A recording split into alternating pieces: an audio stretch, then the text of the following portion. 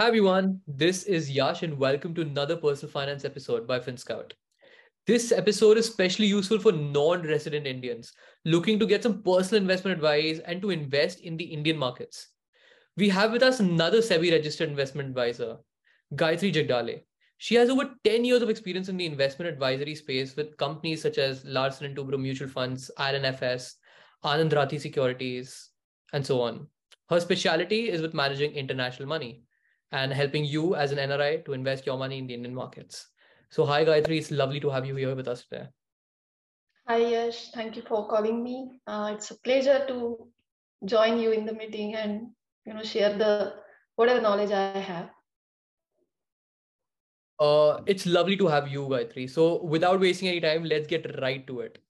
Right. So, Mm-hmm. the first question, obviously, there are so many investment opportunities that a person has living internationally, right?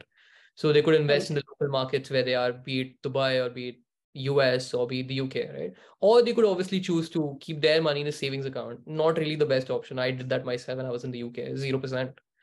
Or you could invest in the Indian markets. Which one do you Yes. personally prefer and what do you recommend to your clients? Invest where you are living or wherever you are planning to retire. So have a major investment in that country.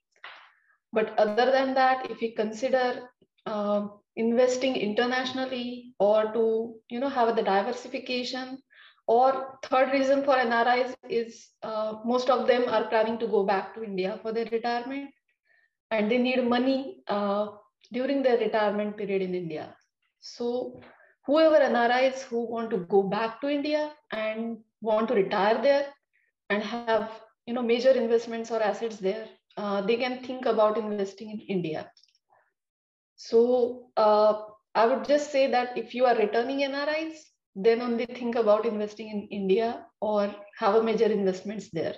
Otherwise, just for the diversification purpose, you can invest in India because it's a growing market in India and you can expect some more profit as compared to USA, which is already a developed market, and you see a consistent but lower kind of returns there.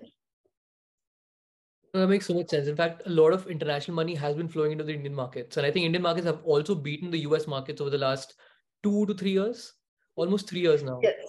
in absolute Yeah, return. and as per a US research firm recently, as per their data, year 2022, Indian market was the best performing market. Right. Even when the US market is not performing well, it's continuously down due to the inflation, the rate of interest which is increasing, and other political activities due to the market was continuously down. It's in the negative returns. Even in that condition, Indian stock market was performing very well.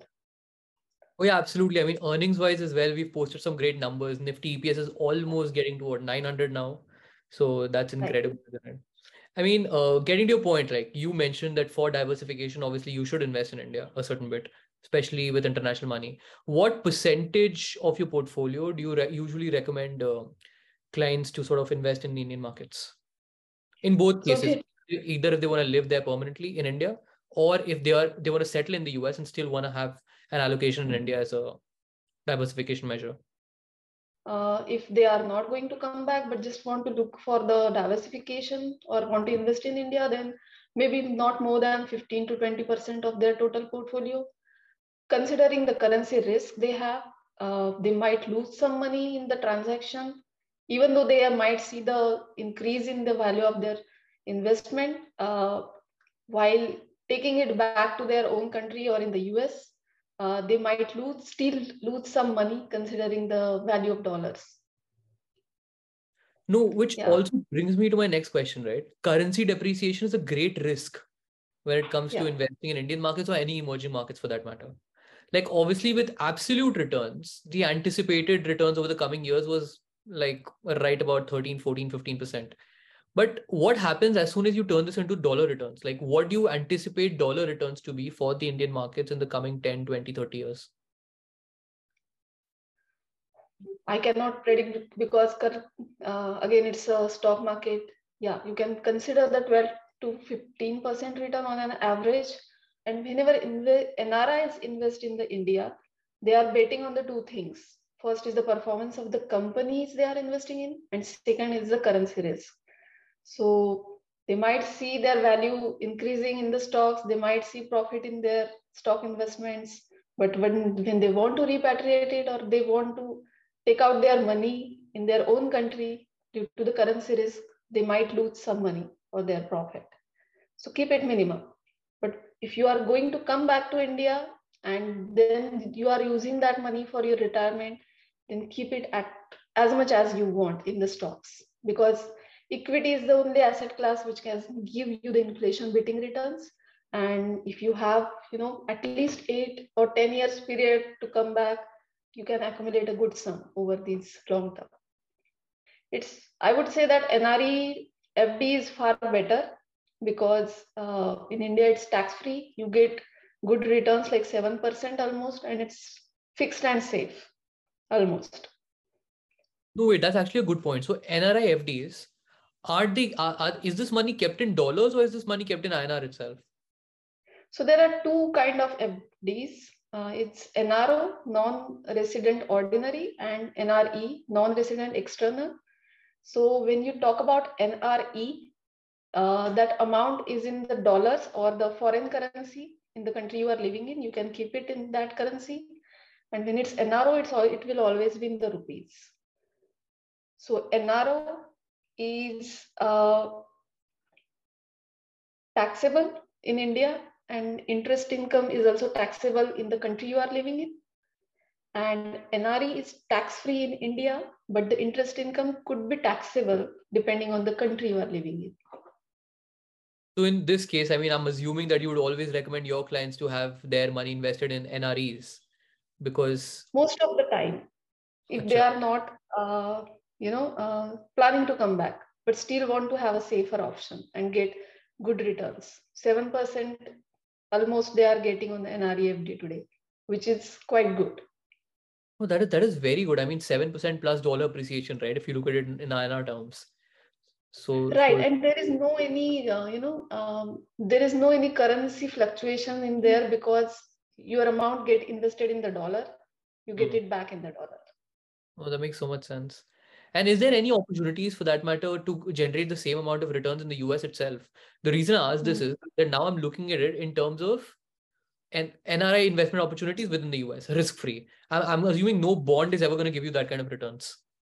No, there is a I bond is there, which is from US government. They also offer the same kind of returns, but again, there are a lot of limitations on that because only citizens can only invest in it, not the people on the visas. People on the visa still invest in it because they don't know the rules. And as per the rules given on the US Treasury website, it's quite confusing. No, that makes so much sense. That also brings me to the next question, which is around taxation. So you obviously mentioned that in NROs you get taxed in India as well, and in NREs you don't get taxed in India. Similarly, with regards to equity markets, obviously capital gains in India is right around 10%. I think capital gains, long-term capital gains in the US is much higher. It's like 20% or 30%, something like that. But how does the taxation work? So for instance, if I'm an NRI living in the US and I've invested in the Indian markets and I have some profits, do I have to pay taxes in India or in the US? So in India, you have to pay the taxes. Taxation is almost same for NRIs, which is like for resident Indians. So there are two kind of taxes: long-term LTGC and short-term capital gains, which is STGC. So if you are holding for more than a year, it comes under long-term capital gain tax. If you are holding for less than a year, it comes under short-term capital gain tax. And long-term capital gain tax is 10% and short-term is 15%. Right. The additional tax for NRIs is TDS, tax deducted at source. If you earn anything, if you get capital gains, then TDS will be there, 30% directly. And if there is a loss, there will not be any TDS. But again, good thing is you can claim your TDS in the next financial year while filing the taxes in India. But you won't have to pay any additional taxes on the income produced in the US, right? It might be depending on the what kind of capital gain you have, or because you have to show the income while filing taxes in USA. Okay. Your overall income in worldwide income. So depending on the countries or depending on the you are living in, taxation will impact. It changes with the countries. Isn't that like double taxation then? Yeah, but it also depends on the DTTA agreement in which India and that country coming in. Currently, there are four countries, if I'm not wrong: USA, Australia, Canada, and one more is there.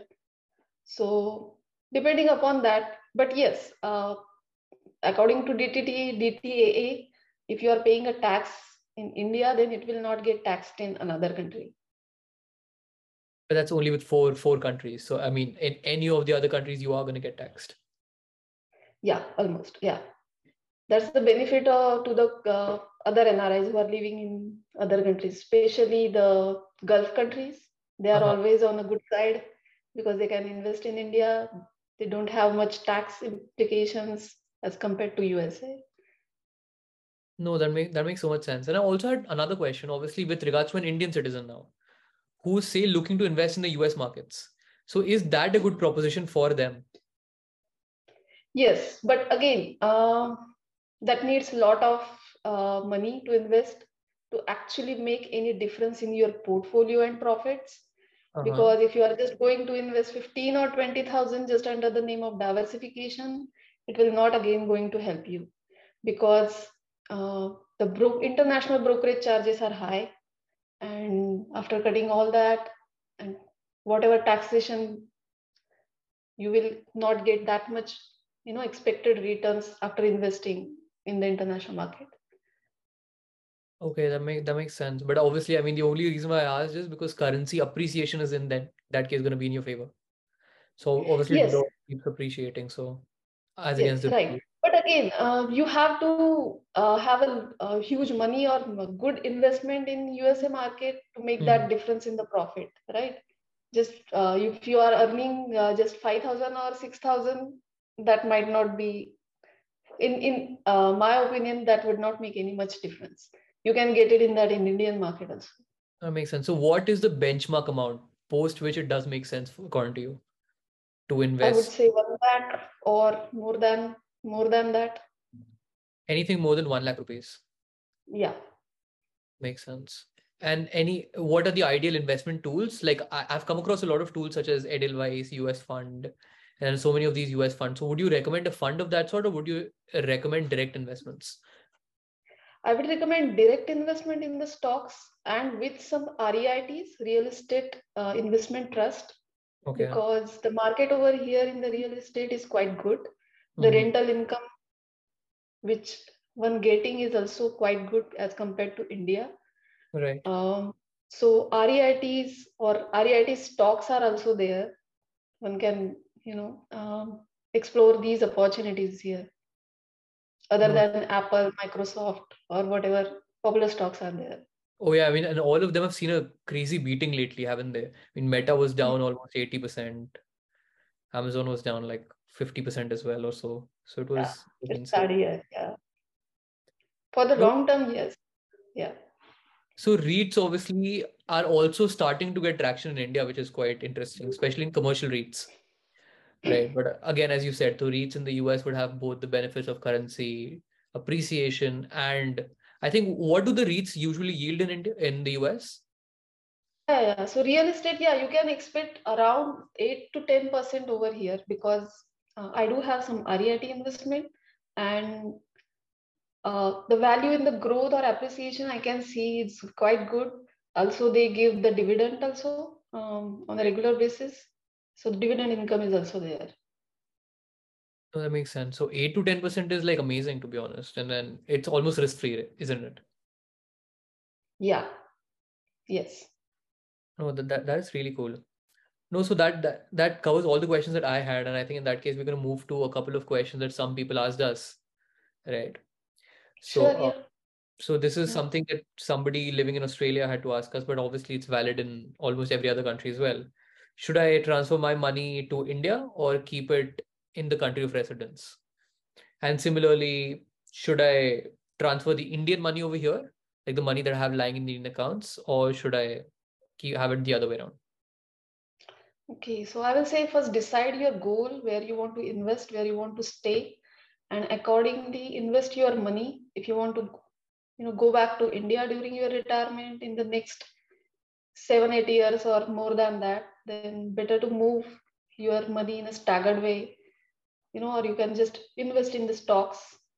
If you are in Australia, then you can also think about investing in the mutual funds, stocks, or if you have a home for, in the real estate, you can invest it. That makes sense. What is the process of investing in India as an NRI? So is it the same? You open a brokerage account with any bank like Yes, ICICI or SBI or something like that? right. So one need to open the PIS account, Portfolio Investment Scheme account, Okay. or they also call it PINS account. The process is almost same. First is doing your KYC, then submitting your documents like ID proof, address proof, PAN card, Aadhaar card. Then there could be another additional documents for NRIs like FATCA, filling the FATCA form, and some declarations will be there. After that, you can get your account opened and you can start investing. We're going to move to the big question of the day. And this is Yeah. something many people had. How do I financially prepare for an education in the US?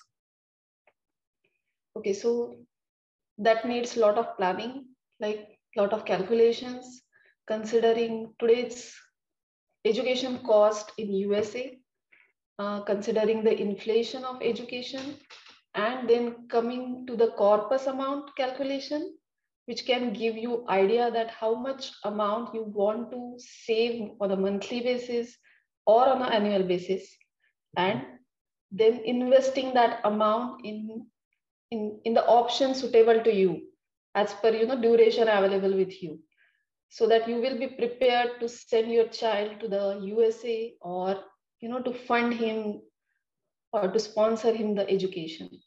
But again, if you are planning to send your kid to USA, then make sure to decide what exactly or how long you want to sponsor your child education. Yeah, just would like to add a point that uh, the amount may vary depending on the college. Government colleges again have lower fees as compared to private colleges. And then there are some sponsorship programs, and there are some scholarships which can reduce your cost of education. So these are many factors you need to consider, and you can calculate a rough amount and then start saving amount for that. Thank you so much, Gayatri. It was lovely having this conversation with you. And by the way, if any of you want to book one-to-one financial consulting sessions with Gayatri, you can just go to finscout.in and book a consulting session with her. Yeah. Thank Thank you you so much for having me, Yash. It was nice talking to you and sharing the whatever information I have. I hope it will be helpful for the audience, whoever listening. And yes, as you said that if they have any questions, feel free to connect with me.